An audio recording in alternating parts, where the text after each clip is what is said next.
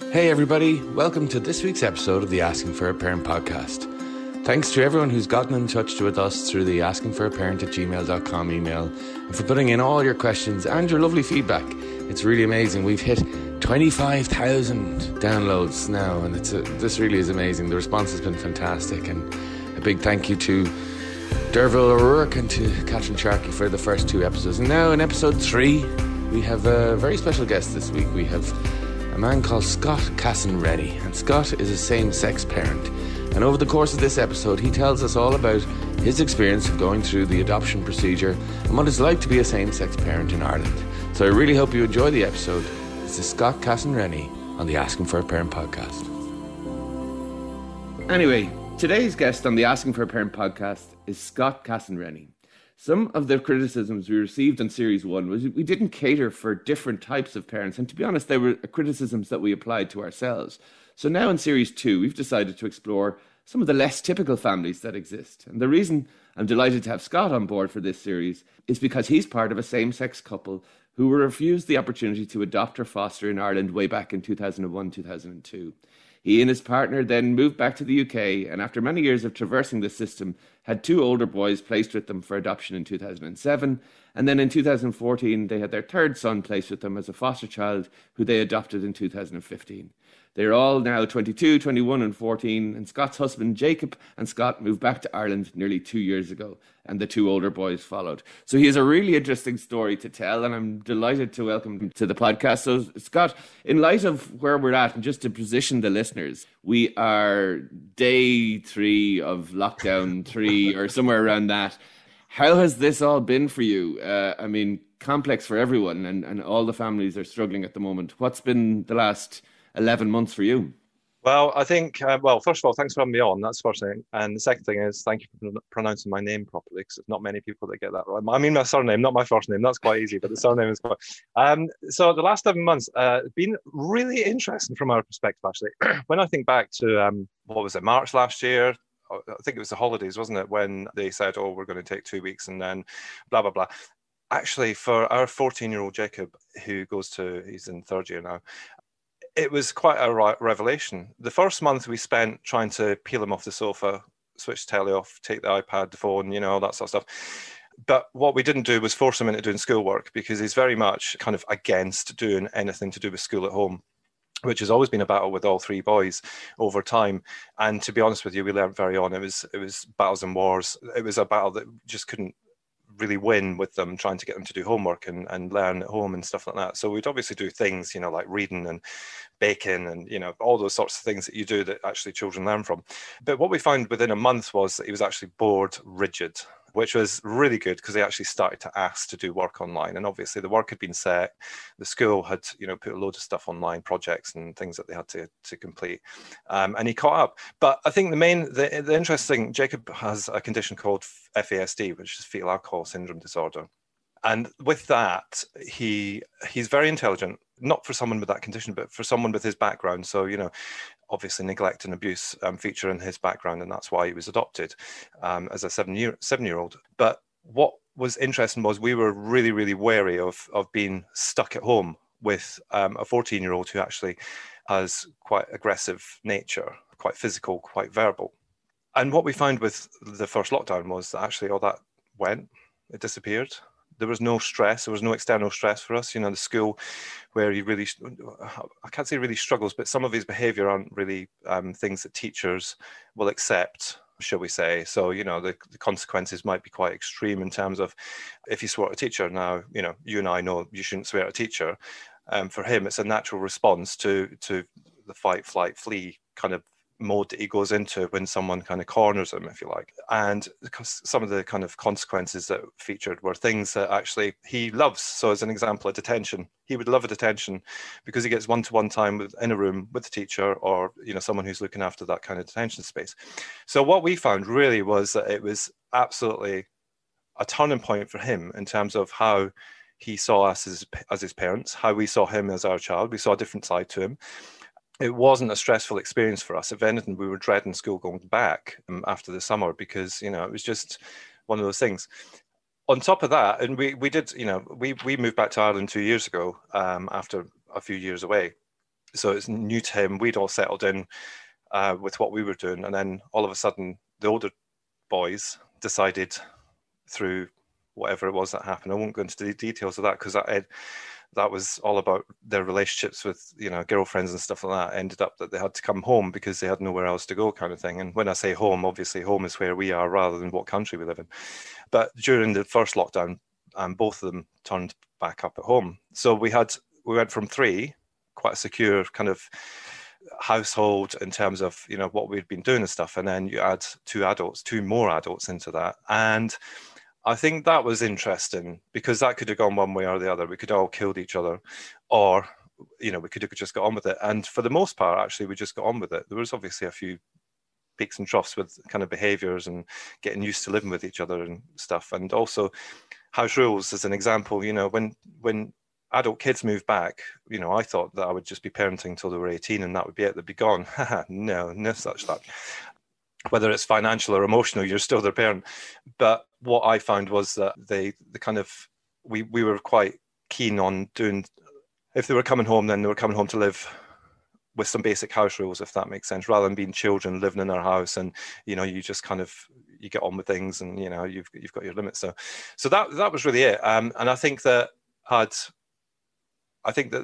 the thought of us going back into this new lockdown has been a bit different because I was working last year. I'm not working at the minute because obviously COVID has wrecked all that because a lot of my work is kind of face to face. So that's kind of gone. So the thought of us all being kind of plopped together back under the same roof for, especially at this time of year, we'll see how that one goes. But it's been in the main, it's been reasonable, I would say.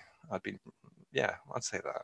Yeah. I think the concept of adult children has been really tricky for people because there have been people who maybe were out at college or, living away, and COVID has meant, bringing back. And again, that issue of the house rules, we had a caller brilliantly put it. She said it's like living with vampires. They're up all night and sleep all day.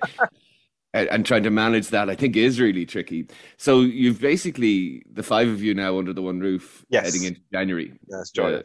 Good luck with that. To begin with your journey, Scott, could I bring you back to the start and just tell me a little bit about you and about your journey, even a little bit before maybe becoming a same-sex parent, in the sense of growing up? Where are you from? What's your background? Yeah. And how was all that for you? Yeah. Well, I mean, I think it might be clear from accent that I'm not Irish, and I'm originally from Scotland, albeit I've lived the majority of my life in England, actually. And I lived in Scotland until I was 19, so I've lived other places longer than I lived in Scotland. But Scotland is still really like proper home, if that makes sense, which I find I like about Irish people actually is it doesn't matter where they live in the world, Ireland's still home. And that's kind of, the way I feel about Scotland. I live in Ireland and it's my home, but Scotland is still kind of, my kind of nurturing place, if you like. And the frustration for me at the minute is not being able to get back there to see my family. That's really difficult for me. But yeah, I was brought up I was born in the 70s, late 70s. So I was a kind of an 80s child, growing up in what was actually not compared to Scotland now. Scotland features a lot in the news at the minute, especially during COVID, because obviously all the kind of rules and regulations from each of the nations has devolved kind of countries within the UK. It wasn't like that when I was young. Obviously, it was just one country, and we had, we were kind of ruled by the English Prime Minister and all that sort of stuff, all those politics that kind of come into it. And as a child, it was kind of it was the sort of place that you wouldn't. Well, where I lived anyway, I didn't feel it was the kind of place where I could turn around and say I was gay. And I think that contributed, as well as kind of some of the reactions from my close family. So my dad, who sadly is no longer with us, and my brother, who's again sadly no longer with us, their kind of reactions to me being gay kind of contributed to me leaving Scotland quite early on. And add to that, same as a lot of kind of gay kids who experience, who go through school, a lot of bullying, a massive amount of bullying. Not just, I didn't know I was gay when I was at school, can I just say? But people made that assumption about me, and that's quite difficult when you're not sure yourself. And I do sometimes sit and wonder how much of that contributed to kind of my adult foible, should we say, about being quite shy face to face with people, and in the past not being able to kind of some of the work that I've done, not being able to stand up in front of people and talk and all this kind of stuff. So I wonder how much contribution that made. But the reactions from my family kind of made me think, actually, rather than face this, it makes me sound like a bit of a wimp, but rather than face this, I'm just going to almost run away. I'm just going to take myself off, and I'm going to live somewhere where, I think that I can start to find myself. And, I think I'm, even at the age of 44, I'm still finding myself. I'm still finding, a lot out about myself. And I think, in my 40s, I've realized, actually, I didn't really know myself in my teens, 20s. And some of my 30s as well. So I did the thing that a lot of people do and thought, right, where looks good? London. Let's go to London. What a mad idiot I was for doing that. But I lived outside London with my then partner, which didn't last very long. But it kind of helped me to realize that actually I could be independent of anyone, anything. And I kind of just then started, I was in retail at the time, so I'd kind of plowed everything into my retail career, working all the hours because I was on my own, so it didn't make any difference. There was nothing to go home for, all that sort of stuff. And I guess really finding out more about kind of the world that everybody thinks that the world of a gay person may be, that's their assumption that it's, especially like some of the cities and stuff like that. I'm talking back in the 80s now, 90s, I'm talking about not now. Maybe people are a little bit more open to this kind of stuff. But certainly it wasn't the kind of place that, my parents would have wanted me kind of, they thought they wouldn't want me to be, but actually, it was a community. It was a community that looked after itself, and it still is to an extent.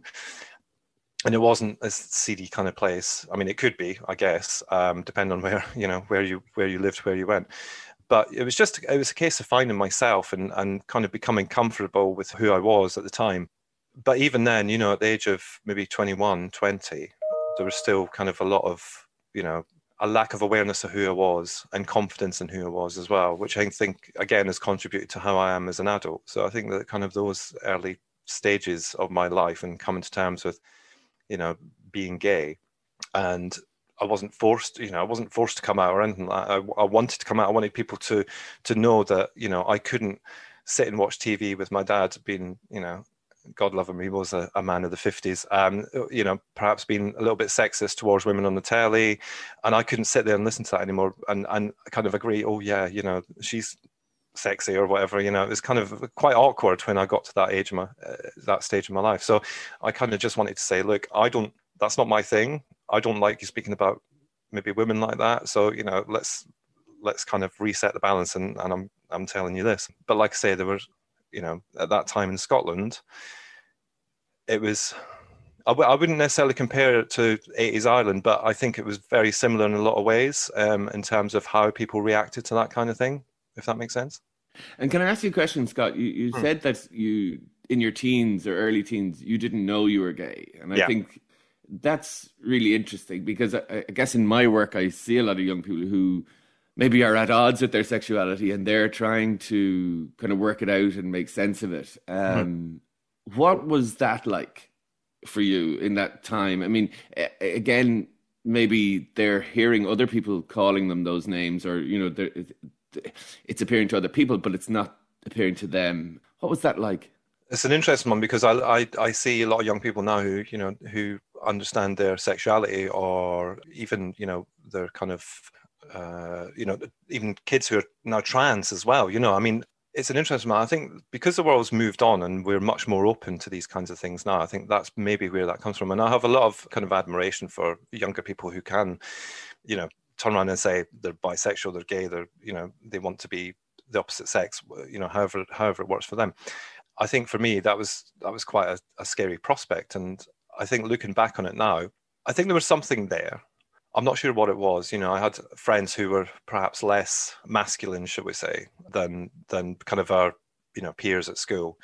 And I think we were all kind of within one group of boys who were kind of picked on, bullied. We were kind of tarred with that same brush of, oh, he's a, I can't say the word properly, but he's gay, or one of the names that you would kind of expect to be called back in those days, and potentially now. And I think that being part of that group probably didn't help. in some ways, but actually it's helped me as an adult because I'm still in touch with a lot of them, and actually some of them are gay, Kelsa Breeze, but not all of them. That's the interesting thing. Not all of them are, and it's I don't know whether being part of that kind of friendship group helped or hindered. I'm not sure. Had I been a part of that group, whether that would have made a difference or not, whether it would have, taken the limelight off of me, or, I mean, I wasn't one of these kids who would, I'll see you after school at the school gates kind of thing. I'd be off before the school bell went if that was the case. I'd be long gone by then. And there's only one time I recall someone said something and said they were, and I just kind of blew my top. And it's the first time ever I blew my top. And I didn't, actually there's twice now I think about it. But the one that sticks in my mind is, school bags were being ripped off and stuff like that off our backs. And, it wasn't really a fight. It was more of a kind of just a sort of tussle. But I think I was 14, 15 at that point. I'd had enough, but not enough to keep it going, not to become the big hard man, the big bully around school, just enough to warn somebody to say, look, I'll only put up with so much. And if you push me to the edge, then that'll happen. And it's an interesting one because I'm not sure how 14-year-old me would be now in 2021. I don't know what I'd be like, how I would be, who I'd be. And I'm not sure whether I would want to know at that age as well. Maybe I'd want to kind of just, go through life and kind of do that self-discovery thing. Maybe a little bit quicker than I did, but certainly, I know the world is a lot more progressive and accepting, but I'm just, I'm not sure how I feel about that one, to be honest. And so when you get to London, then you have the anonymity of this big city, and you find that community, and you're kind of, as you said yourself, kind of finding yourself in that way. How do you then move from a gay adult to a gay parent? That is an interesting one. I think I always remember, and this sticks in my head so much. I must have been 15. I'd been to the orthodontist one day, so I hadn't gone to school in the morning, gone to the orthodontist. Mum had taken me, and then I got the school bus back to school on the later bus. And I always remember, because I was the only one in the bus, I remember it was a double decker, and I was sat on the bottom deck at the back because all the cool kids sat there, and there was nobody else in the bus, so I sat there that day. And I always remember thinking, I don't think I'm ever going to have children. And I remember that it's quite a profound statement to make at the age of 15, I think. And I can honestly say I don't know why I thought that in my head at that time. I don't know what made me think it. I don't know why it was kind of there in my head. But it's so kind of fresh. I can still remember like the smell of the bus, and when I say it, it's that kind of memory that you have from being a kid. And like I say, sexuality didn't, maybe had a slight inkling at that point, but nothing that would make me go, yeah, I'm definitely gay, or I'm definitely bisexual, or whatever. So that stuck with me for a number of years. And when I say a number of years, when I last talked about this, actually it seemed like a lot of years, but it's actually probably 6 or 7 years in terms of when we then started to think about, not necessarily do anything about it, but think about, if we could have, how would we kind of have kids? But the journey to that then was kind of, right, I'm a gay man, gays don't have kids.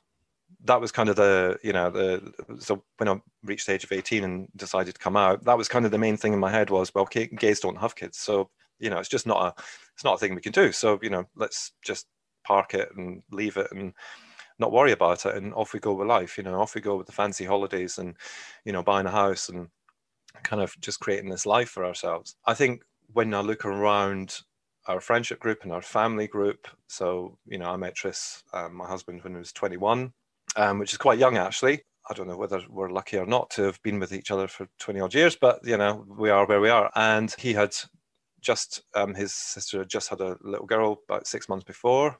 So I was kind of a part of her life from day one, really, as a baby. Tris isn't the kind that would deal with babies. So, when we stayed there, in the morning, if his sister wanted to get on with a bit of housework, she would kind of bring the baby into us, and, I would be the one that would be feeding her and changing her and all that sort of stuff. And Tris would just look at her, like, kind of look at disgust on his face that this thing could just poop and burp and be sick everywhere. But I think that because that was kind of my first experience of dealing with children, if you like, and then over kind of a number of years, then we had a goddaughter through our friends who was a very close friend, almost, sister-like, but who became very close to her. So we were kind of involved with kids a lot as uncles. And I'm not sure whether that's what sparked the interest in thinking about it, but certainly we knew there was children in the world who maybe didn't have that, kind of family set up, who didn't have that consistency in their lives. And I think that that's kind of where our interest peaked. I think we looked at surrogacy once and it was just like, no, if we're going to do this, it's 100%, we are the parents of this child. I mean, that comes with a lot of kind of provisos about, you're not, there's obviously 4 parents in each of our children's life, but, we want to be, the full-time parents of this children and not be sharing, through surrogacy, which, I'm not saying that's how they all work, but certainly back then that was how the majority of them worked. It was kind of shared parenting, half the week with, this parent, half the week with that parent. Not to mention the costs involved. That wasn't really the main reason, but, it was one of the reasons why we decided against it. So I think when we looked at surrogacy once, it was just like, no, that's not for us. It had to be, if we were going to do it, then we wanted to do it to be able to kind of help. And what's interesting is everybody says, have you ever had a need to have your own children, or have you ever felt that, you could have done it differently? And I'm not sure I genuinely don't think I would have wanted to become a parent any other way. A lot of people don't get that. They don't get why someone would be like that. But I think because in my head, and even now, at the age of 44, I still think, wow, look at, same-sex couples, gay couples, who actually weren't supposed to have children. And, over the years, it's become more acceptable. There's lots of research and evidence that suggests that actually it's not a bad thing. Who'd have known that would have happened, 20 years ago. And I think that the crux of it came when we lived here the first time round. Tris has lived here for many years before I met him. But I think when we were here and we were settled and we had our friendship group, we had good jobs, I think it kind of came back to us and went, actually, hi, I'm here at the back of your heads, and what age would you have been then, from that kind of conceptual idea of thinking about it? Well, I think I was probably about 24, 25. 22, 23, sorry, because I met Tris when we were 21. And so we talked about it and just knew it wasn't an option. And then it kind of popped up every so often after that. And I think I must have been 26, 27 when we decided to tentatively, and when I say tentatively, what I mean by that is that we looked at fostering first as a way of kind of helping out, Bearing in mind we were kind of half, the way our brains work is 25% of it is in England, in the UK, working around all those kind of systems and all that sort of stuff. And then, 75% is here and what's happening in the here and now with where we live and what we do and, where we work and all that sort of stuff. So we kind of investigate fostering first. And it was a straight knockback from the HSE back then. And bear in mind, this is nearly 20 years ago. So, it was a bit different back then. But it was a straightforward, come in and see us. So we went in and, we went into their offices and we sat down and we were chatting to them and they went, there's no hope. There was absolutely no hope of this ever happening right now. I think they used the example of the Irish Sun for some reason, I don't know why, being camped out on their doorstep, wanting to know why these 2 gays had been, asked to look after a child and all this sort of stuff. And there was quite a large suggestion actually of the church not liking it either at that point in time. So kind of with all of that in mind, we just went, okay, so we're closing that box again, closing that down. It's not going to happen here, which then kind of led us back to what was going on in the UK at that point. There was talk of a bill going through Parliament where same-sex couples and single people could become parents through adoption. It wasn't really about the adoption thing at that point, though. It was more about just, the opportunities are going to be better for us back in the UK. So that was it. We upped sticks and back we went. And was that a reason why you returned to the UK with the aspirations of becoming parents? Well, and that funnily enough, when that door was closed here, that was kind of I think that was to make that move. Yeah, I think that was kind of the final nail in the coffin, if that makes sense, because we just had a nephew born, actually, who was 3 months premature. It was touch and go whether he was going to pull through it, etc., etc. He's now 18, which is lovely, and he's profoundly deaf, and he's got a lot of kind of educational kind of issues and delayed global delay and all that sort of stuff. And I think that on top of, so the emotion of all that, and everybody saying, come on, you need to come over, you need to see him, you need to meet him, he might not make it through the next few weeks, and then the kind of the knockback from there, I think it just made us think, actually, this is, we need to go and do something that we want to do. There's obviously something here. It keeps on coming up again and again and again. It's not going away. It probably was being discussed more and more and more as the boxes were being opened in our heads, I think. So I think that was kind of just a final nail. And what was the pursuit of it within the UK system like? Wow, that's quite interesting as well, because we moved back and we settled in jobs, we bought a house, we kind of started to make a bit of a life, so settle down again, if you like. But it wasn't like a speedy thing, we weren't. It's not like we just wanted it here and now, And I think that a lot of people, when they're going through the process, they want to get to the next stage, and then they want to get to the next stage, because actually each stage is closer to becoming a parent. We actually didn't do anything maybe for about 12, 18 months. We kind of got to know our surroundings, got to know the area, made sure we were settled, all that kind of stuff that goes with it. We didn't have when I think back now, we're so naive in some ways, especially with the work I do now, but so naive to think that actually we were just going to, ring somebody up and say, hi, we want to be foster carers or adoptive parents. And they would just come out with, literally come out, meet us, and then bring us a child the next day. I think people still think of adoption and fostering as being like that, if that makes sense. They think very much of, the 60s and 70s, where, and there is a lot of stories, and these are genuine stories that did happen, where adoptive parents go into a doctor's office and the baby has been left there by, the birth mum or, whatever, and they literally take it away that day. Certainly in the UK, it does not happen like that. We're looking at children who are in the care system who've been abused and neglected, and there's very, very few younger babies, if you like. Certainly a newborn baby in adoption and fostering terms would be 9 to 12 months old by the time they get placed with an adoptive family. So there's not that. But the process itself was, for us, was kind of, again, just dipping our toe in the water and bringing up who we thought was the only agency in the world. Turns out there's quite a few of them. I mean, there's 152 local authorities in England, and each of them have an adoption and a fostering agency. So within their local authority, not to mention the voluntary agencies and, the independent fostering agencies. So it's quite a kind of muddied thing if you don't do your research. And that's how naive we were. We just went with the first one that we saw, and we rang them up, and out they came, and they sat on the sofa, and she asked us lots of questions. And, she said, right, I'll report back in a couple of days. Again, we were just like, oh, okay, so she's going to report back, and then we'll know whether we can become foster carers or not. And what was really interesting from that is there was a real connection. I'd never had any contact with a social worker ever in our lives, either of us. And what was really interesting about that was there was a real connection. There was obviously this. She was quite.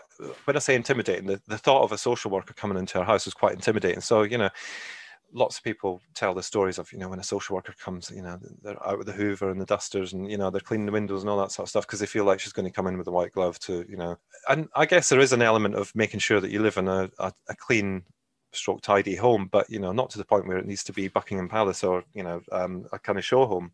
But we really had a connection with her. There was just something in her that kind of, and I guess this is what social workers do. Again, naively back then, wouldn't have realized that, but social workers are trained to kind of get information out of you about your childhood, about your the reasons why you want to become a foster carer or an adoptive parent. So I think she was probably there about 2 or 3 hours, and she didn't seem to be taking notes either. And that's one of the worrying things for me, was that this nice 4 or 5 page letter came about a week later. And it was all in her head, and every bit of it was accurate in terms of what she was telling us about herself. So, she just basically did a summary of the meeting. And I think the key point of that was, and at the time, it was like, oh, okay, we hadn't thought about this. It said, whilst we would consider you to become foster carers, we think you should really consider adoption. And what that said to us was, oh, okay, so what does that mean in terms of we wouldn't be good foster carers, or but what she meant was that we would probably find it very difficult to if a child was going so if they were being rehabilitated back into their birth family after a time, we would probably find that quite hard as a couple, and that we would probably be better with something more permanent, which then takes me back to the surrogacy thing. And that kind of validated that in our heads. We were like, so we were right not to kind of go down that route of shared parenting. So, and Scott, did you feel that there was any difference being a same-sex couple? Then was there difference to that? Was there a different lens in how that was viewed, approached, vetted, whatever the case may be? Well, I think it was at that point. So bearing in mind we hadn't really confirmed what we were doing. It was just kind of an exploratory exercise. So the issues were mainly in our head because we didn't know anybody who'd been through it. We didn't know anybody who'd done the same thing. And at that point in time as well, this wasn't the assessment to become a parent. This was just whether you may be suitable to become a parent as well. So in our heads, we hadn't done anything about, we hadn't been involved with these agencies before. All we knew was that the law changed in 2005 where adoption was concerned in terms of same-sex couples and single people. So I think in terms of that, the issues were with us. We did experience it going through, so further on in the process, but there was never a point. And what was interesting was that it didn't even come up as a question. So, because I think in some ways you would expect to be asked, so why are you gay? From someone who maybe hasn't kind of done these sorts of kind of assessments before, or and social workers are, generally really good at kind of making people feel comfortable and all that sort of stuff. And they have a way of asking things. But I think at that point we were kind of expecting for the focus more to be on our sexuality than actually why did we want to become a parent. But it never came up in that during that first meeting. So it was us probably preempting what they were going to ask to make sure that we were answering it without them asking it, if that makes sense. Yeah, that makes complete sense. And so from the point of view of you get the 5-page letter and there's a suggestion that perhaps adoption might be the way to go as opposed to fostering and something more permanent, which kind of confirmed what you may have felt about yourselves already. What happens then? So then what happened was, because I'm not the sort of person to talk on the phone really, so I got Tris to ring up. It was actually Adoption Week. Adoption Week in the UK happens in October, and all the agencies generally on local radio, have a representative who kind of go on and talk about National Adoption Week and how important it is that they can recruit people who may be able to become adoptive parents and stuff like that. So we'd heard this advert on the local radio, and I was like, right, off you go on, ring them. And I think this was only maybe 4 or 5 months after this initial kind of visit from the social worker. And I'll be perfectly frank, the agency that we first went with was our kind of, again, our local agency, but it was the local authority. And what we found was that this was the first time that we felt that our sexuality was getting in the way of potentially helping us to become parents.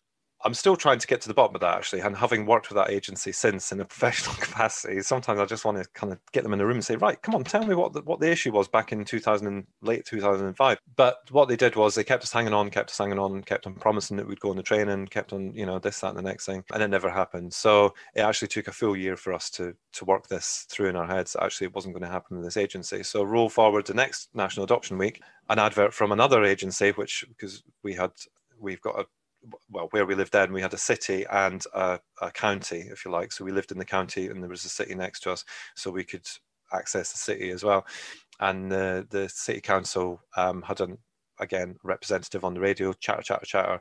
And I said, well, let's ring them up. So we did. And what we found was the complete opposite of our experience with the first agency.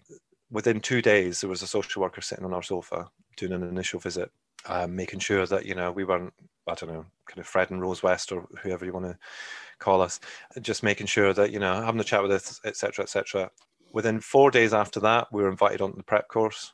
So the preparation course for becoming an adoptive parent, which looks very different now to what it did back in 2006, I think this was.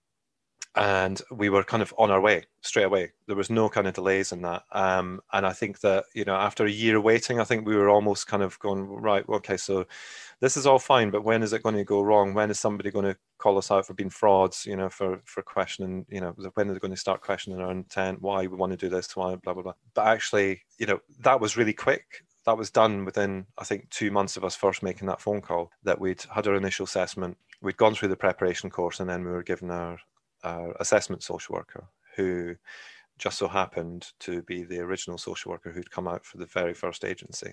So she had been commissioned by this agency to do an independent assessment on their first same-sex couple to make sure it was done right, because she was a very experienced social worker. And that, so that was 2 months, and that was click done, compared to the year waiting. And I think the law had a lot to do with that. I've done a lot of work and had a lot of discussions since, especially over the last couple of years, because obviously, in England, as an example, 1 in 7 families now going through adoption are same-sex couples, which is a really high proportion of, when you think back to when we adopted, it was probably 1 in 50, maybe, and we're only talking 13, 14 years ago. In 2004, when I first started working for an adoption charity, it was 1 in 12. So, it's moved on a long, long way since then. And I think that, the process has been the process of changing from not allowing same-sex couples and single people, because that was, single people couldn't adopt either. I think that took some agencies a long time to get their heads around, to make sure that they understood what it meant. That equality thing, I'm as a same-sex couple, we are treated the same way as a heterosexual couple who just so happen to have adopted as well. But I think a lot of agencies, it did take them a long time to get their heads around it, and I think there was a certain amount of panic, concern, worry, especially a large amount of adoptive parents are faith driven as well, even in England with their Christianity and stuff like that. And I think there was a little bit of a concern around kind of how would a same-sex couple fit in a preparation course when there's maybe 5 families there, so 5 couples. How would that work if there was someone who maybe wasn't so keen on a same-sex couple being on there? And all that sort of stuff comes into mind. And when you did the preparation course, were you the only same-sex couple? Yeah, we were. Yeah. We were. How was that? Do you know what? We were like the stars of the show. I don't know whether you'd call it a freak show or just stars of the show, but it felt very much like, oh, okay, because obviously everybody, well, the majority of people had known that this change was coming into law, and I think that what was really, really apparent was our experience of helping our family with their children was really a key part of what other people maybe didn't have on the prep course. So some of them were actually asked to go and volunteer in nurseries and playgroups and stuff like that to get childcare experience. Whereas, the kind of, some of the things that the kids in our life had been through actually were, would have kind of not necessarily matched, but would have been on the same kind of level to those who have been in care, just through illnesses and, all that sort of stuff. So, and from the point of finishing the preparation course, then what's the time lag till parenting commences? Well, this is the thing. So these days, okay, I'm just going to cover some kind of current stuff, and this is literally in England, but it's a 2-stage process now. Stage 1 is all your kind of checks with police checks, background checks, medicals, references, all that sort of stuff. So all that is done in stage 1. And then stage 2 is your kind of assessment, where you sit down with a social worker and you basically spill the beans on your life. They'll get to the bottom of your childhood and any issues within your childhood, how your relationship works, what relationships you've had, whether you've been kind of, just things like, if you've experienced domestic abuse or, loss, trauma, all that sort of stuff. And what they're trying to do with that is they're trying to kind of get you to, excuse me, to almost relate to how a child may feel who has lost their birth family. However they've lost it, and how, you can support contact. So, there's still certain areas where contact comes in different levels. You might have letterbox contact where you send a letter once or twice a year to birth family and they will write back. There's more and more direct contact now, where actually birth families and adoptive families are working together so that children don't see it as a permanent loss and a permanent break in their lives.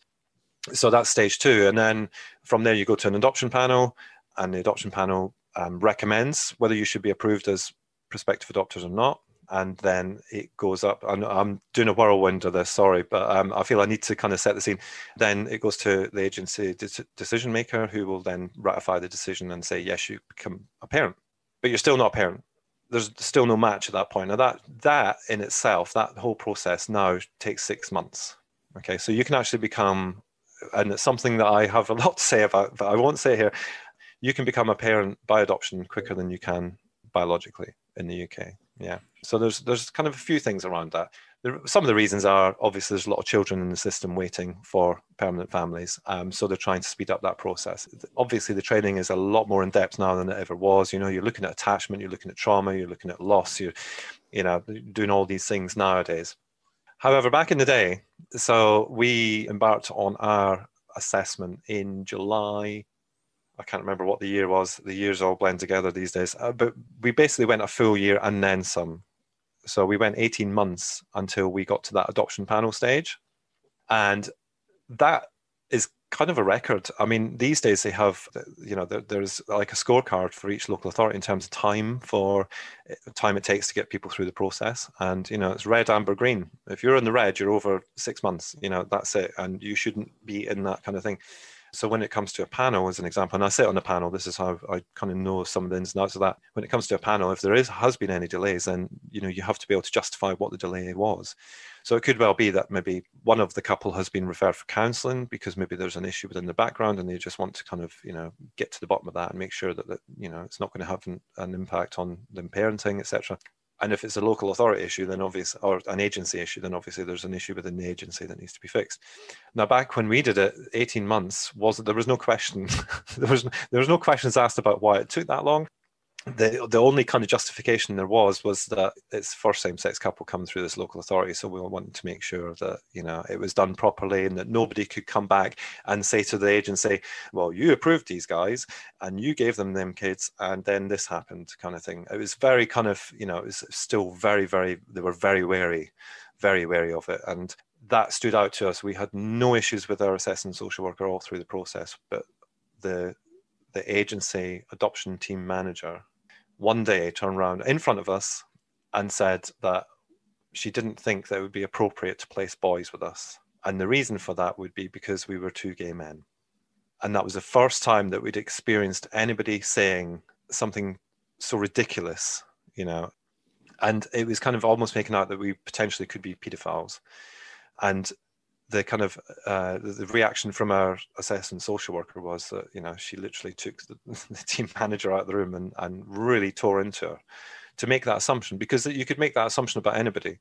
You can make it about a heterosexual couple who the man could well be that way inclined and you shouldn't have girls placed with them, that kind of thing. But that was really the first time, and sadly not the last time, but the first time throughout that process that we kind of experienced a blip in the road. And in the 18 months, I'm guessing there's a degree of perseverance. So does it make you more committed to following through, or is there a fatalism and kind of a doubt of will this ever happen, or does it ebb and flow between both? Yeah, I think it goes between both, because some days you can be right up there and going, yes, we're right, she's coming tomorrow, and we're going to do this stage, and we're going to talk about this, and then you can wait maybe 4 or 5, and bear in mind, we're talking a long time ago when there was no kind of timescales put in place, statutory timescales for this sort of stuff. So it will work differently now, but back then it was just like some of the downs were really like quite down, to the point where, we were trying to finish the house that we'd bought so that we could accommodate a child. That was the plan. We were going to have one child. We were going to have a girl, and she was going to be between the age of 3 and 8. So we were trying to finish the house off for that. And it got to the point where it was like, is there any point? We're not getting anywhere. We're now 6 months in, 8 months in, 9 months in, 12 months in. Where is this going? How, but I think the kind of couple that we are, it's just like we're quite stubborn. So if we are kind of start embarking on something in some way, not stubborn in every way, but if we've kind of started on a process and we think, actually, do you know what, we can do this, but we need to be the ones that kind of put in the hard work, then we'll do it. But things like the house, I mean, literally the house was finished the week before the older two children moved in, and I mean we'd had like 2 years to finish that house, but it was just like that And was the downs. That was the downs. You know, it was just like, what's uh, the point? What's the point? and that was the next question I had. Like, what's the warning period from the call to the arrival, or how does that Well, work?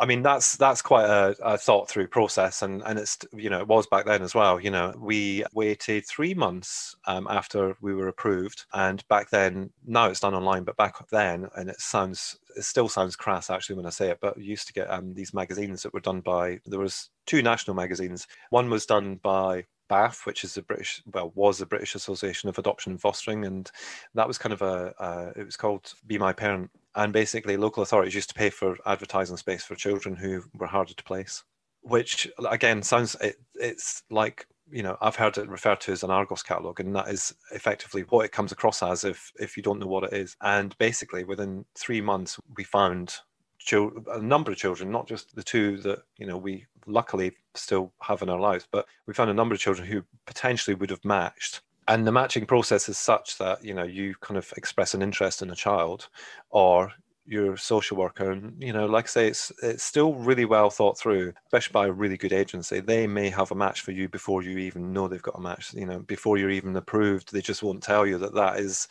what they're thinking. And obviously, you know, we're not looking at what you look like and stuff like that. We're looking at your interests. We're looking at how you parent, how you potentially will parent, what you do socially, what you do physically, you know, all that sort of stuff kind of matches up in terms of that. But when that's confirmed, and that has to be ratified by the agency, you know, that's not just a case of, right, here's a child. It's well thought through. You know, you have to go to a matching panel, which is similar to your approval panel. It's just that there's a child involved at that stage and you're already prospective adopters. And generally the questions are, you know, why this child? Why do you want to parent this child?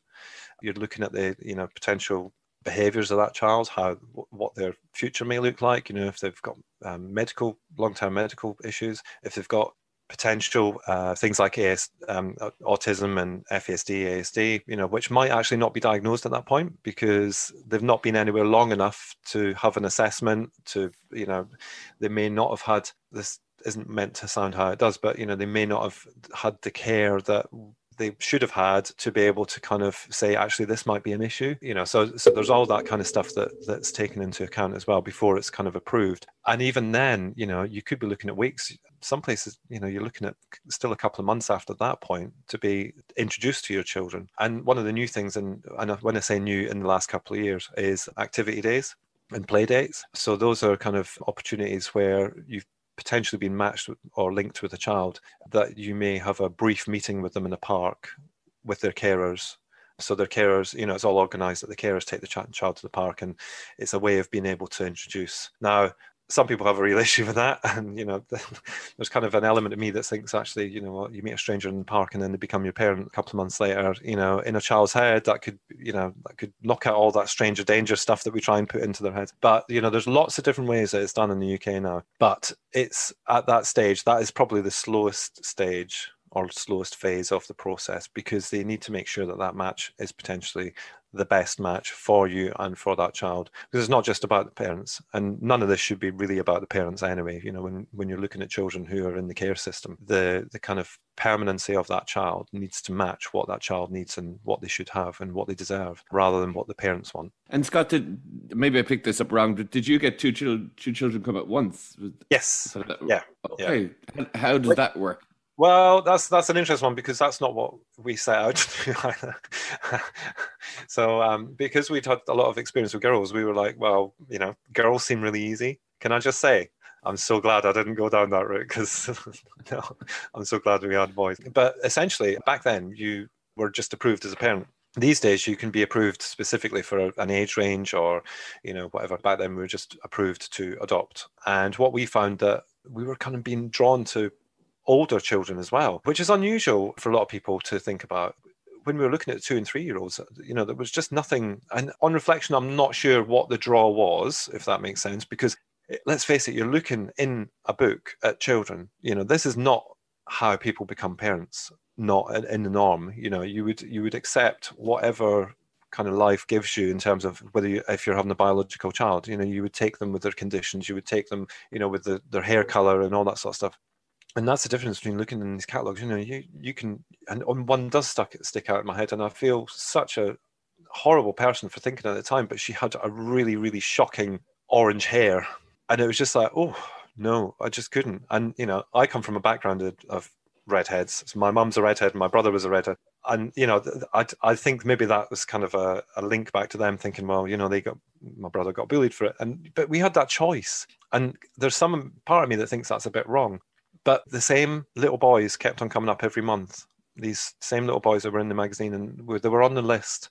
And there was just something drawn us to them. And I honestly can't tell you what it was, because it certainly wasn't football, because they are massive football fans. They were back then. They loved to play football. And hell knows how we ended up, being matched with two boys who play football. But, that it just clicked. It felt right. There was something about them. And I don't know whether it was, like I said earlier, it's not about looks and hair colors and, all that sort of stuff, but there was just something from day one that everybody thought, you know what, this could be a really good. And, I'm talking about our then sports social worker, her supervisor, the children's social worker, the children's social worker's manager. Everybody just thought at that point that this could work.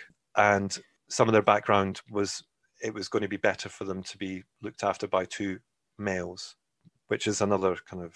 And what age were they, Scott, at this point? They were 7 and 8, nearly 8 and 9. So they were getting to that age where I don't like using this, but last chance kind of thing, last chance to be somewhere permanent, somewhere that they could actually have a real chance at life, And 7 and 8, 8 and 9, that is old. You're taking on two little humans, well, two big humans actually, that have their own thoughts, that have their own feelings, that are maybe have their own kind of, I don't know, they have all this stuff that, you would normally have the opportunity to kind of introduce to a child who you have biologically, this is how we do this is how we do that, this is how we feel about this, obviously you take on, some of it is taken on your kind of parents' kind of perspective of the world. But a lot of that we didn't have the opportunity to do. So go on. And how did they integrate when they came? Really well. I think it was a shock for everybody. The social workers were like around our necks every day, just making sure. And do you know what?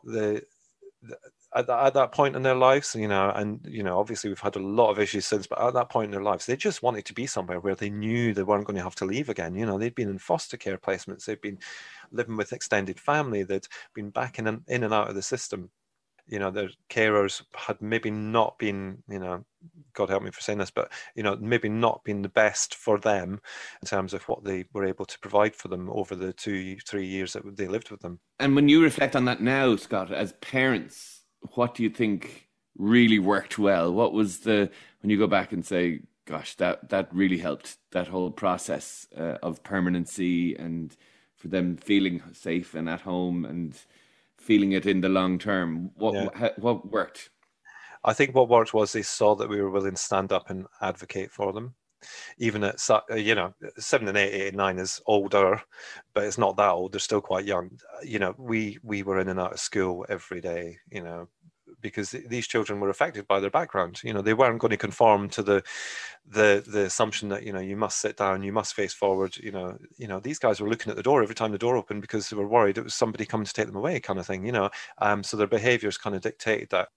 And what we had to do was we had to advocate for them at every single point. So, whether it was a medical appointment, our oldest Fraser, he has real problems with his ears and he had to go in and have loads of operations when he was younger, and getting him on those waiting lists to be able to get those operations so he could hear, so he could just hear. He was almost deaf when he came to us, and we didn't notice. We just thought he was a little bit slow. The teachers had him up the front when he was playing up, sharpening the pencils, rather than kind of, is there something wrong with this? What is it that's wrong with them? So we had to advocate for that. We had to advocate to keep Brandon, who's now 21, in school. He was so close so many times to being permanently excluded because of his behavior, but his behavior was emotional. It was, it was all coming out. That now that they were settled, it was beginning to come out of him, because he was just going through the motions of what a child does, and that's expressing himself through their behavior. And he had been in a special school before he came to us because his behavior was just off the charts, and thankfully we maintained them through advocating, a lot of advocating, fighting for that annual review on what was then called an educational statement in the UK, making sure he got the same number of hours the next year so that he had his learning support sitting beside him, until the point where in high school he no longer needed it. And it was more of a kind of pastoral thing. So, yeah, I really like that. That's really kind of that. I've got your back here, and we're going to fight for it, and we're going to get this right, and there is going to be problems. Interesting that they hate it now. Just to be clear, they hate it now. But that's 22 and 21, isn't it? And in that experience of the behavioural problems in the school and things like that, I'm guessing being same-sex parents was still quite novel. So was there a view? The old adage of "I blame the parents" for every sort of child behaviour. Was there a bit of that for you? Well, I think actually we used to think that. We used to think, we're their parents, so it's our, and we felt that very early on. We felt very responsible very early on as well. Within the first couple of months, we started to take it all personally, started to think, wow, we're not making a difference. And I think that's, again, naivety, whilst we were prepared and they'd explain to us what these children, how their behaviours and stuff might come out. We still, from very, very, very early on, took on that responsibility. I think what was interesting was that not one of the kind of senior educators, so head teachers, head of years and stuff, ever once said to us, "This is yours." In fact, quite the opposite. And, we were telling this story the other day, actually. The head teacher, the very first head teacher in the primary school, who she's now retired, but she was one that we had a bit of a love-hate relationship with, because actually it took her a while, but once she started to think about what we'd maybe said and reflect on it and look at the behavior, she actually went, "Oh, actually, yes, okay, that might be correct." Now, bear in mind, we were new parents, so for new parents to go into a school and say, "Well, he needs this and he needs that and he needs the next thing," and of course, her with 25 years as a head teacher is going to go, "Off you go, get out of my school," kind of thing. And that happened a couple of times. But actually, she was the one that said to us, and I think it was just before Fraser left primary school to go to high school in his transition. She said to us, "You've got to remember, these guys aren't a chip off the old block. They're not biologically related. Yes, you all," and we did at that point. Well, we still do actually in a lot of ways. We look alike, and a lot of our behaviours are the same, and all that sort of stuff. It's quite scary how much we actually resemble our kids. She said, "But biologically, they're not yours. They're not going to get A's in maths and B's and English and all this sort of stuff. They're going to do what they have to do, which is part of their genetic makeup as well, so you can't beat yourself up over it." And I think that for us was probably a turning point. We still do it. We obviously still our responsibility, and we feel very, very responsible as parents. But actually, I think that was a turning point where we actually first started to think, actually, yes, this is not a reflection on us. All we can do is try and make them see the world in a way that actually is different to the one that they maybe saw before they went into the care system. And that altering of acceptance and expectation, Scott, that's made a difference, I'm guessing, from what you're saying in terms of your relationship with them and with each other. Yeah, I think so. I mean, I think talking specifically about the older ones, because, they still live with us. Now, don't get me wrong, they still live with us because, we pay for a roof over there. But there's a lot of people who don't have that luxury, shall we say, of having their kids still. And, yes, there's times when it's hard. 4 adults under the same roof and, not biologically related is always going to, create certain amounts of havoc, especially when there's still small things that actually, whether it be financial, bank accounting, big issue for us, especially with our older son, because he likes to wait till the last minute to pay a bill, and it's like, okay, so you've gone a day late with that now, and, all that sort of stuff. He's very much head in the sand. But I think there's certain amounts of kind of mutual respect between the 4 of us, really, that, that all through their life, they've kind of had an open support. We've talked about things. They always knew they were adopted. That's a key part of it. They always knew they were adopted. They always knew it was never physically possible for 2 men to have a child. They always knew at school that especially the older one, the first day he was in school, he was like, "Hi, I'm Fraser and I'm adopted," to his whole class, for the introduction to his class kind of thing. "And I've got 2 dads." So, there's kind of always been that there. We've only once or twice between all 3 of them ever had anything negative about, being a same-sex family. And I think that's quite amazing, actually.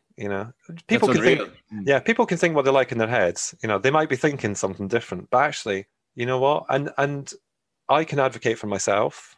You know, I worked, like say, for an adoption charity in the UK for 5 years, and I never once had to say I'm gay in that workplace, because they knew I was gay, because I was a parent to, and I was obviously I'm on social media, and I'd made, you know, quite a thing about being gay parent, well, gay adoption and social media. So I've never had that, but the boys have to come out every day like we do in certain places, you know. So if someone says, "Oh, you married?" Yes, I am married. All right. What's your wife's name? Well, it's my husband, actually. You know, that kind of thing. In the same way for them, oh, you know, where do you live? Oh, I live with my parents. All right. You know, just general questions like that. So they have to do that as well. And that's not something that we ever, you know, thought about when we went through the process, is the fact that our children have to come out as well as having gay parents.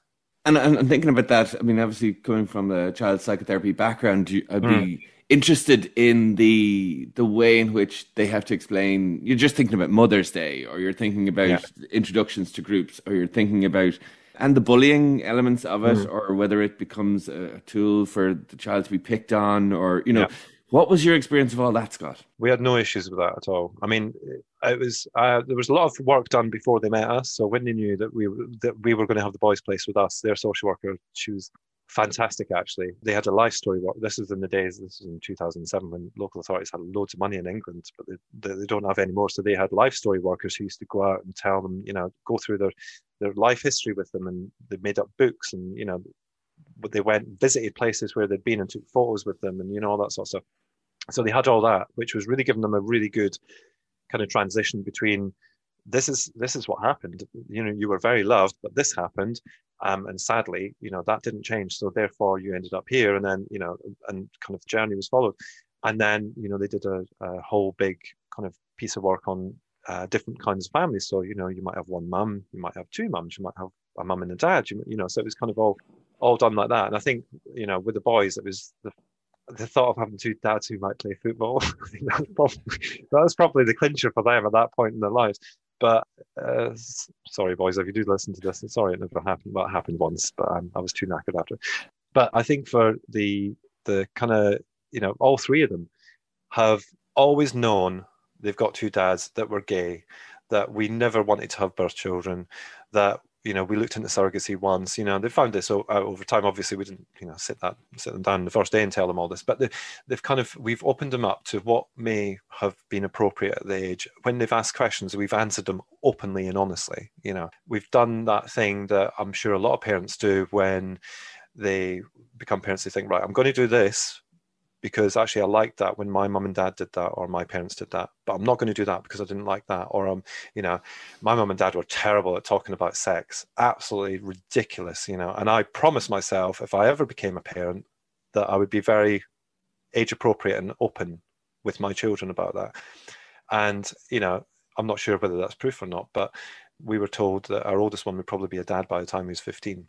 And touch wood, he's 22 and he still hasn't, you know, he still doesn't have an offspring anywhere. And he, you know, but he's very open and honest about that because we were able to open him up to that. So they're very good, and they're very good at sticking up for themselves as well when it comes to this sort of stuff. Very good. But it's because this is their normal. You know, they know different, but they've not known any different from the age of 7 and 8. So to them, this is just normal. I'm hearing, Scott, that there was always a license to talk about it if it did bother them, or if there was something come up. Did that open door policy where you had that openness to them bringing it up if there was an issue, was that something they ever used? Only in the early days. And I think that, you know, that's testament to the school that they went to. The school were very open with them, with all the children about it. You know, they were able to talk about different relationships, different families. It only ever came up once. And this, you know, bear in mind, this is many years ago and he was only 7, you know. Brandon was in the bath one day. God. Seems so long ago when he's 21 now, but he was in the bath one day with Tris, as in Tris was bathing him. He wasn't in the bath at the same time as him, and he just said, he said something along the lines of, "Why don't we have a mummy in the house?" And it kind of shocked Tris a little bit because he's like, "Oh God, where is this going? Where is this going? Where is this going?" And this is the first time a question had been, and it was still very early days, probably in the first 3 months of them being placed with us. And Tris went, "Why would you want a mummy in the house?" You know, it was just kind of a general kind of discussion about it. It wasn't like why would you want a mummy in the house kind of thing. And he went, "Well, we've nobody to do the washing up." And Tristan ran him and just said, "But we've got a dishwasher for that." And he went, "Oh, okay, that's fine then." And that was, but that was a simplistic kind of question that a child would ask when you think, when you're 7. That would be, why does this work like that, or why does that work like that? And I think that kind of that in Branna's head, that's what typical kind of pink job, blue job kind of lifestyle kind of thing. Well, mummies do this and daddies do that, and obviously life isn't quite as like that anymore. And over the years, we've had that discussion with them, about the kind of flipping the roles, and how women can go out and be the breadwinner these days, and the man can stay at home and do the the childcare and the stay at homeness. So I think that it's kind of opened them up to not being sexist little pigs, and not kind of putting that assumption into their own relationships as well. They're very kind of flexible in their own relationships and the way they deal with them as well. And I think that's potentially helped them there as well. And Scott, what were the biggest challenges then in terms of, because a lot of the kind of stereotypical ones that we might think around, the differences of not having a mom in the house and the bullying and the exposure in the school and all that seems to have been negotiated really well through yourself and Triss's openness to be able to have those conversations, making the normative. It was what they knew, advocating for them, offering them the opportunity. And I'm really struck by the thoughtful transition that was really put into that, that really crucial time around how that has benefited them in the long run.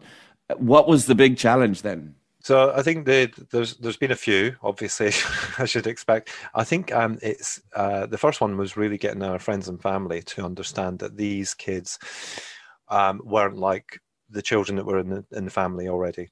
And what I mean by that is, obviously they've had experiences, before they'd come to us. And those experiences had an effect on their behaviors and on their kind of relationships and how they felt about people. And, they may be like more clingy with this person than that person because actually they see something in them that reminds them of, when they were in their birth family, maybe a grandparent that, is maybe very similar in their approach. So, that would be their. But I think when we were going through the process, we were asked about support networks because this wasn't going to be easy, and we need people to talk to, people to support us, friends to meet up with, friends with children who will, we would be able to mix with and stuff. And I think what the hardest thing for us initially was that all of that fell away. So all of our support network kind of fell away straight away. We were asked to do a month of maybe just the 4 of us, where we didn't see anybody, so that we could all bond, and the kind of basics for their attachment to us would start to kind of form and all that sort of stuff. But the people who we thought were going to be our kind of main help and main support just fell away because what happened was they couldn't really deal with the behaviors that they saw within our children. They couldn't understand couldn't control our children.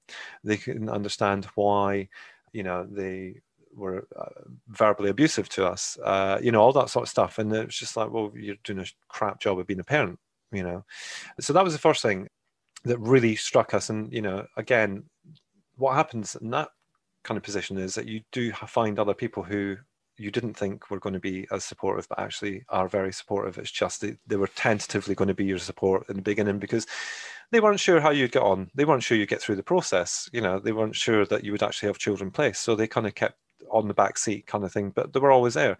So the kind of tables flipped. And, I would say we've lost not a lot, but a number of friends as a result of becoming adoptive parents because they just didn't understand the impact it would have on us as a couple, not being able to go to places that we would normally go to, not being able to, go to a christening because actually, well, we did go to a christening once, but nearly ended up with the church being on fire because they'd knocked candles over and stuff like that because they just couldn't control themselves kind of thing. So it was, there was kind of restrictions put on us. And I think probably is telling with the first placement of Fraser and Brandon in 2007. And then fast forwarding to when Jacob arrived. I mean, Jacob was only 1. And we thought, how hard could it be just to have another one? And I think that actually it got worse with Jacob because don't get me wrong, loved all 3 of them to bits. Absolutely, would not have my life any other way. But Jacob was hard work when he arrived. He had been through it and some. He had a number of underlying medical and psychological conditions that needed unpicking, they needed assessments, they needed all this sort of stuff. And, I'd say for the first 3 years with Jacob that we just sat in the house. We couldn't go anywhere. It was impossible to have visitors. It was impossible to go anywhere because it was just like, we went on holiday once to America, actually. We're in Florida, and he had a meltdown at the most inappropriate places. And when I say a meltdown, I'm not talking about just a get on the floor and, baby tantrum. I'm talking about beating the crap out of us in public, literally swearing at us, trying to run off in the middle of a smaller theme park in Florida with, where there was police and everything around. And actually the police had to get involved to try and help him to get him back in the car. And that was kind of our life for the first 3 years that Jacob was here, because we didn't understand him. We didn't know what he needed. He couldn't explain it. We're talking about medical conditions here, and it took us 3 years. So I think that those have been the challenges for us. Challenges of accessing services for conditions you don't know they have. I would love to say it's easier in Ireland. I think it is a little bit easier in Ireland, but there's kind of this, we're still getting to grips with a lot of conditions in Ireland. So as an example, I see a lot of stuff around autism, which is fantastic, but there's a way more to children than just autism. And, FASD is very prevalent. Ireland has, is in the top 3 places in Europe where FASD is going to be an issue in years to come, which again, is something that we need to come to terms with. But, accessing services to help and support parents with these conditions is a really key part of it. It's not necessarily about the treatment, because some things can't be treated. Some things we just have to work differently to kind of it's not a kind of health condition. It's kind of it's psychological. It's all mental health. 1 in 4 adoptees, and this is a worldwide statistic. One in 4 adoptees will commit suicide at some point in their life. That's a massive figure. 1 in 4 people who've been adopted will take their own life. So it's those kinds of things. It's not the normal parenting that puts puts things in our way. It's getting help in school. It's getting skills to understand our children. And we are so lucky where we are, where we live, the school that we chose. They have been absolutely amazing. Yes, we've had to do the advocacy thing again. We've had to be in there. We've had to do that. Hence the reason my husband doesn't work, because, we have to do that. We have to be available. That's the kind of stuff that's not within the norms of, it's not normal for a parent to have to do that sort of stuff every day of the week, but we have to do it every day of the week. And that's where...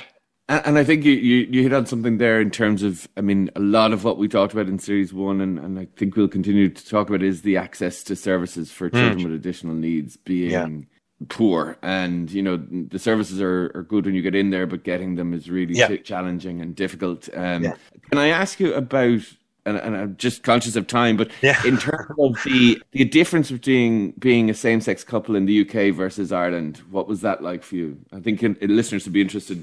Yeah, well, that is an interesting one, because the time I've been back here and looking, because what it's like when you live somewhere, you don't tend to look at what's going on around the world unless you really have to. So I've been looking at that more and more since I've been back in Ireland. And what struck me is there's quite obviously there's been a lot of changes in terms of abortion laws and the kind of acknowledgement of the mother and baby scandals and all that sort of stuff. So a lot has changed in Ireland since I lived here last. The abortion law is probably the biggest one, because I've met a number of adoptees in Ireland and adoptive parents in Ireland. And it's very rare that it happens. In fact, when we first moved here, Jacob's last big meltdown, actually, we had to ring the guards, and we had to be investigated by TUSLA and all that sort of stuff. We were literally day 2 back in Ireland, and that happened. So we went and introduced ourselves to the local TUSLA team and what have you. And what I found really interesting, when I said to her, is there anything adoption support-wise in Ireland? And she went, well, we don't really do adoptions. I think we've done 2 in Clare in the last 5 years, maybe.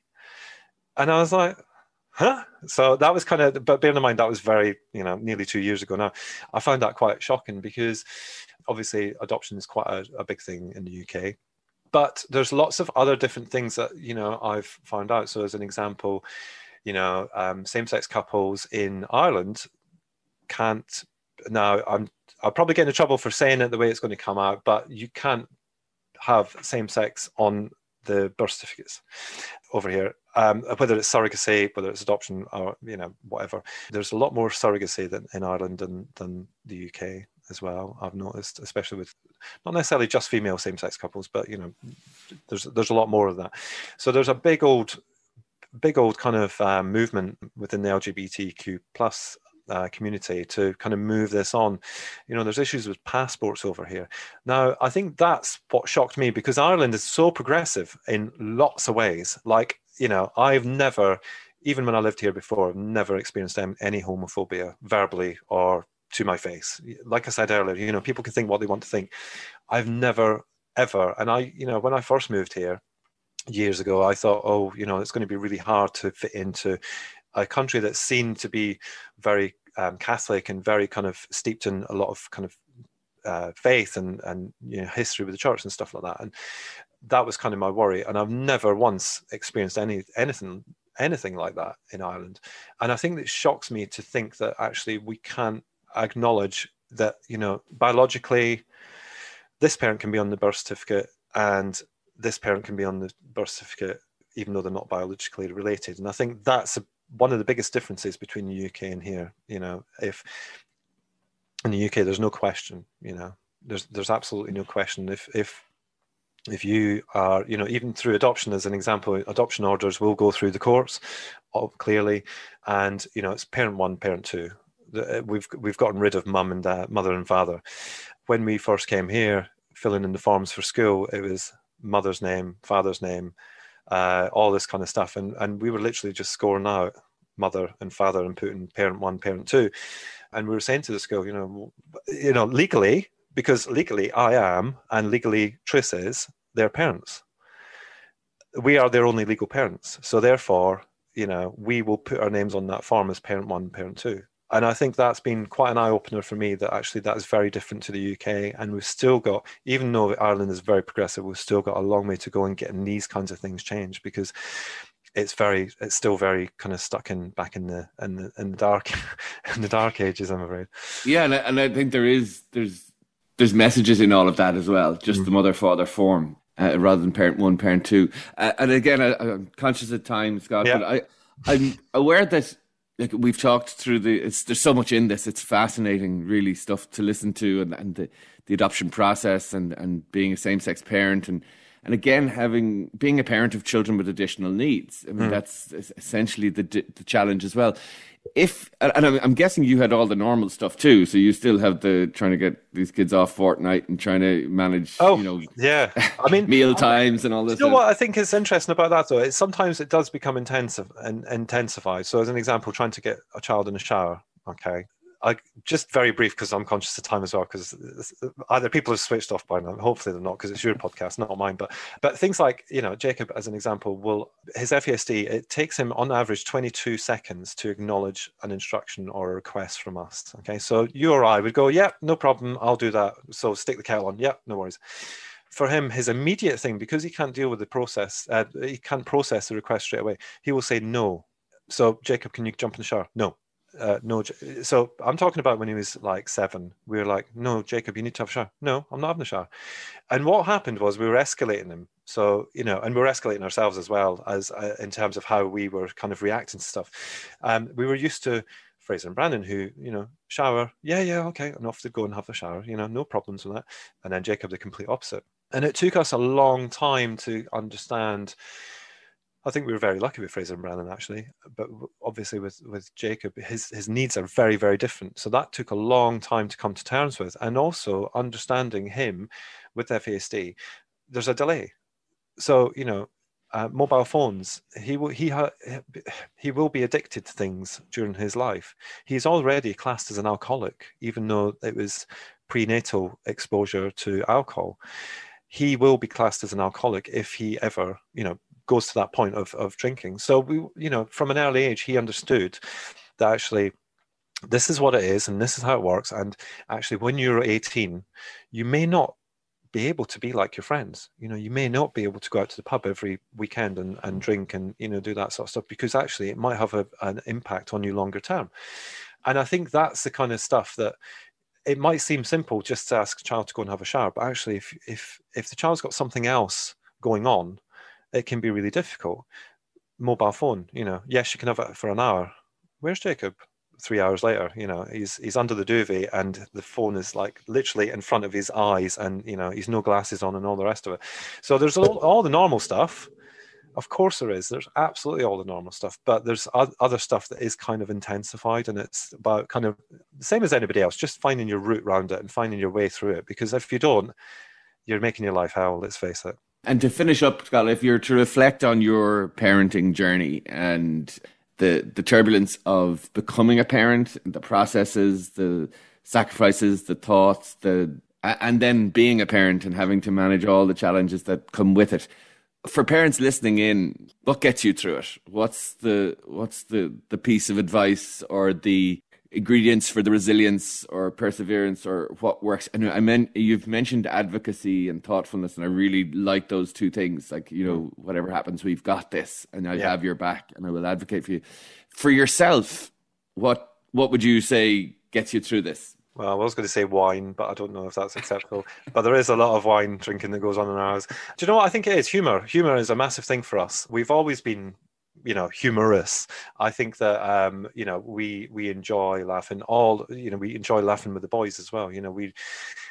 I hope that not a day goes by where we at least laugh about something, where we don't have a giggle or, a belly chuckle about something. But I think as well it's community. And I think community has been the biggest thing that's helped me, because what I find is, all kids do that is not helpful when it comes to parenting. It's not helpful, whether it's meant in a good way, in a supportive way, it's not helpful. And, my child does things differently because of his background, not because he just is throwing a hissy fit because I'm taking his phone off him. So that's not helpful. But it's kind of things like that within my own community now. That's probably the biggest thing that I struggle with in Ireland is finding my peers, if you like, because we're all so stretched apart. I know same-sex couples, I know adoptive families, and I know same-sex adopted parents as well, who may have adopted in England but were Irish originally and have moved back. But I live in Clare, they live in Waterford, Cork, that sort of thing. It's hard to get, it's hard to kind of navigate, especially when you're on a 5K restriction. But it is community, and I think that's online. Everybody uses some element of the web, or what have you these days. I found before, that was one of the reasons why I went and worked with an adoption charity, because I felt that I wanted to help other parents be able to connect with each other. So for me, it's about the community that we kind of can help and support, because actually, someone might ask a question about this when it comes to being an adoptive parent that they can't ask their kind of contemporary peers, because actually, it's, all kids do that. And it's really not something that, it's not something that we want to hear. It would be nice to think that all kids do that, but actually there's something underlying for us. And I think those are the sorts of things. It is very different. And yes, we mix, and we, have lots of friends who have their own birth children, they're able to help us and support us. But just sometimes it's people who have been through it and who've done it. And it's about passing that baton on as well, And I think that's such an important message in the current circumstances, as you say, with 5K limits: support, humor, community. These are three things that we really need to be as creative as we can in trying to maintain through these times, because it's probably what's furthest from our reach at the moment, but probably what we need the most in some ways. Yeah, exactly. And I think that kind of is why, I haven't had the chance to talk about it, but I'll just say it briefly. That's why I do my podcast on adoption and fostering in the UK, because actually it helps a lot of people. It does help a lot of people. We do it like nobody's listening. Do you know what I mean? So you and I are sitting here chatting. We do exactly the same, and we do it like nobody's listening. And but it helps. If it helps 10 people, then why not? Why would you not? Because actually, it's passing it on. It's passing on the support I had in the early days from people who had been there and done it. And that's all I want to do, is to be able to do that as well. So, well, I just want to thank you, because I've learned so much from our chat today. And again, I come clean and say I wouldn't have known an awful lot from personal experience or professional experience about same-sex parenting, and just even that process was so enlightening to hear you talk about, and your insights into it, and also the way in which you say it, not as this kind of dreaded thing, but things that were certainly challenging, but that I absolutely get a sense that the rewards far outweigh the challenges for you, Scott. And I just really wanted to thank you for coming on, for being so honest, and so engaging. And I wish you and all the 5 adults in your house who have to survive the next few weeks of lockdown, I'd say a wine and a walk might be the thing to get that. But Scott Carson Rennie, thank you so much for joining us today on the Asking for a Parent podcast. Thank you. Thank you. That was Scott Carson Rennie there, giving us his experience of being a same-sex parent, both in England and in Ireland. A really interesting story there, where he gave us all those insights into maybe the trials and tribulations and the process of going through as a same-sex parent who wants to adopt a child, and also the difficulties of parenting a child with additional needs through COVID-19, lockdowns, etc. So a huge thank you to Scott for his honesty, insights and integrity, and what was a really interesting episode and a really fabulous chat. If you have any questions about this week's episode or anything at all, you can get them through to us on askingforaparent@gmail.com, or you can get us through the usual Instagram, Twitter and Facebook pages. But until then, stay safe, and bye for now.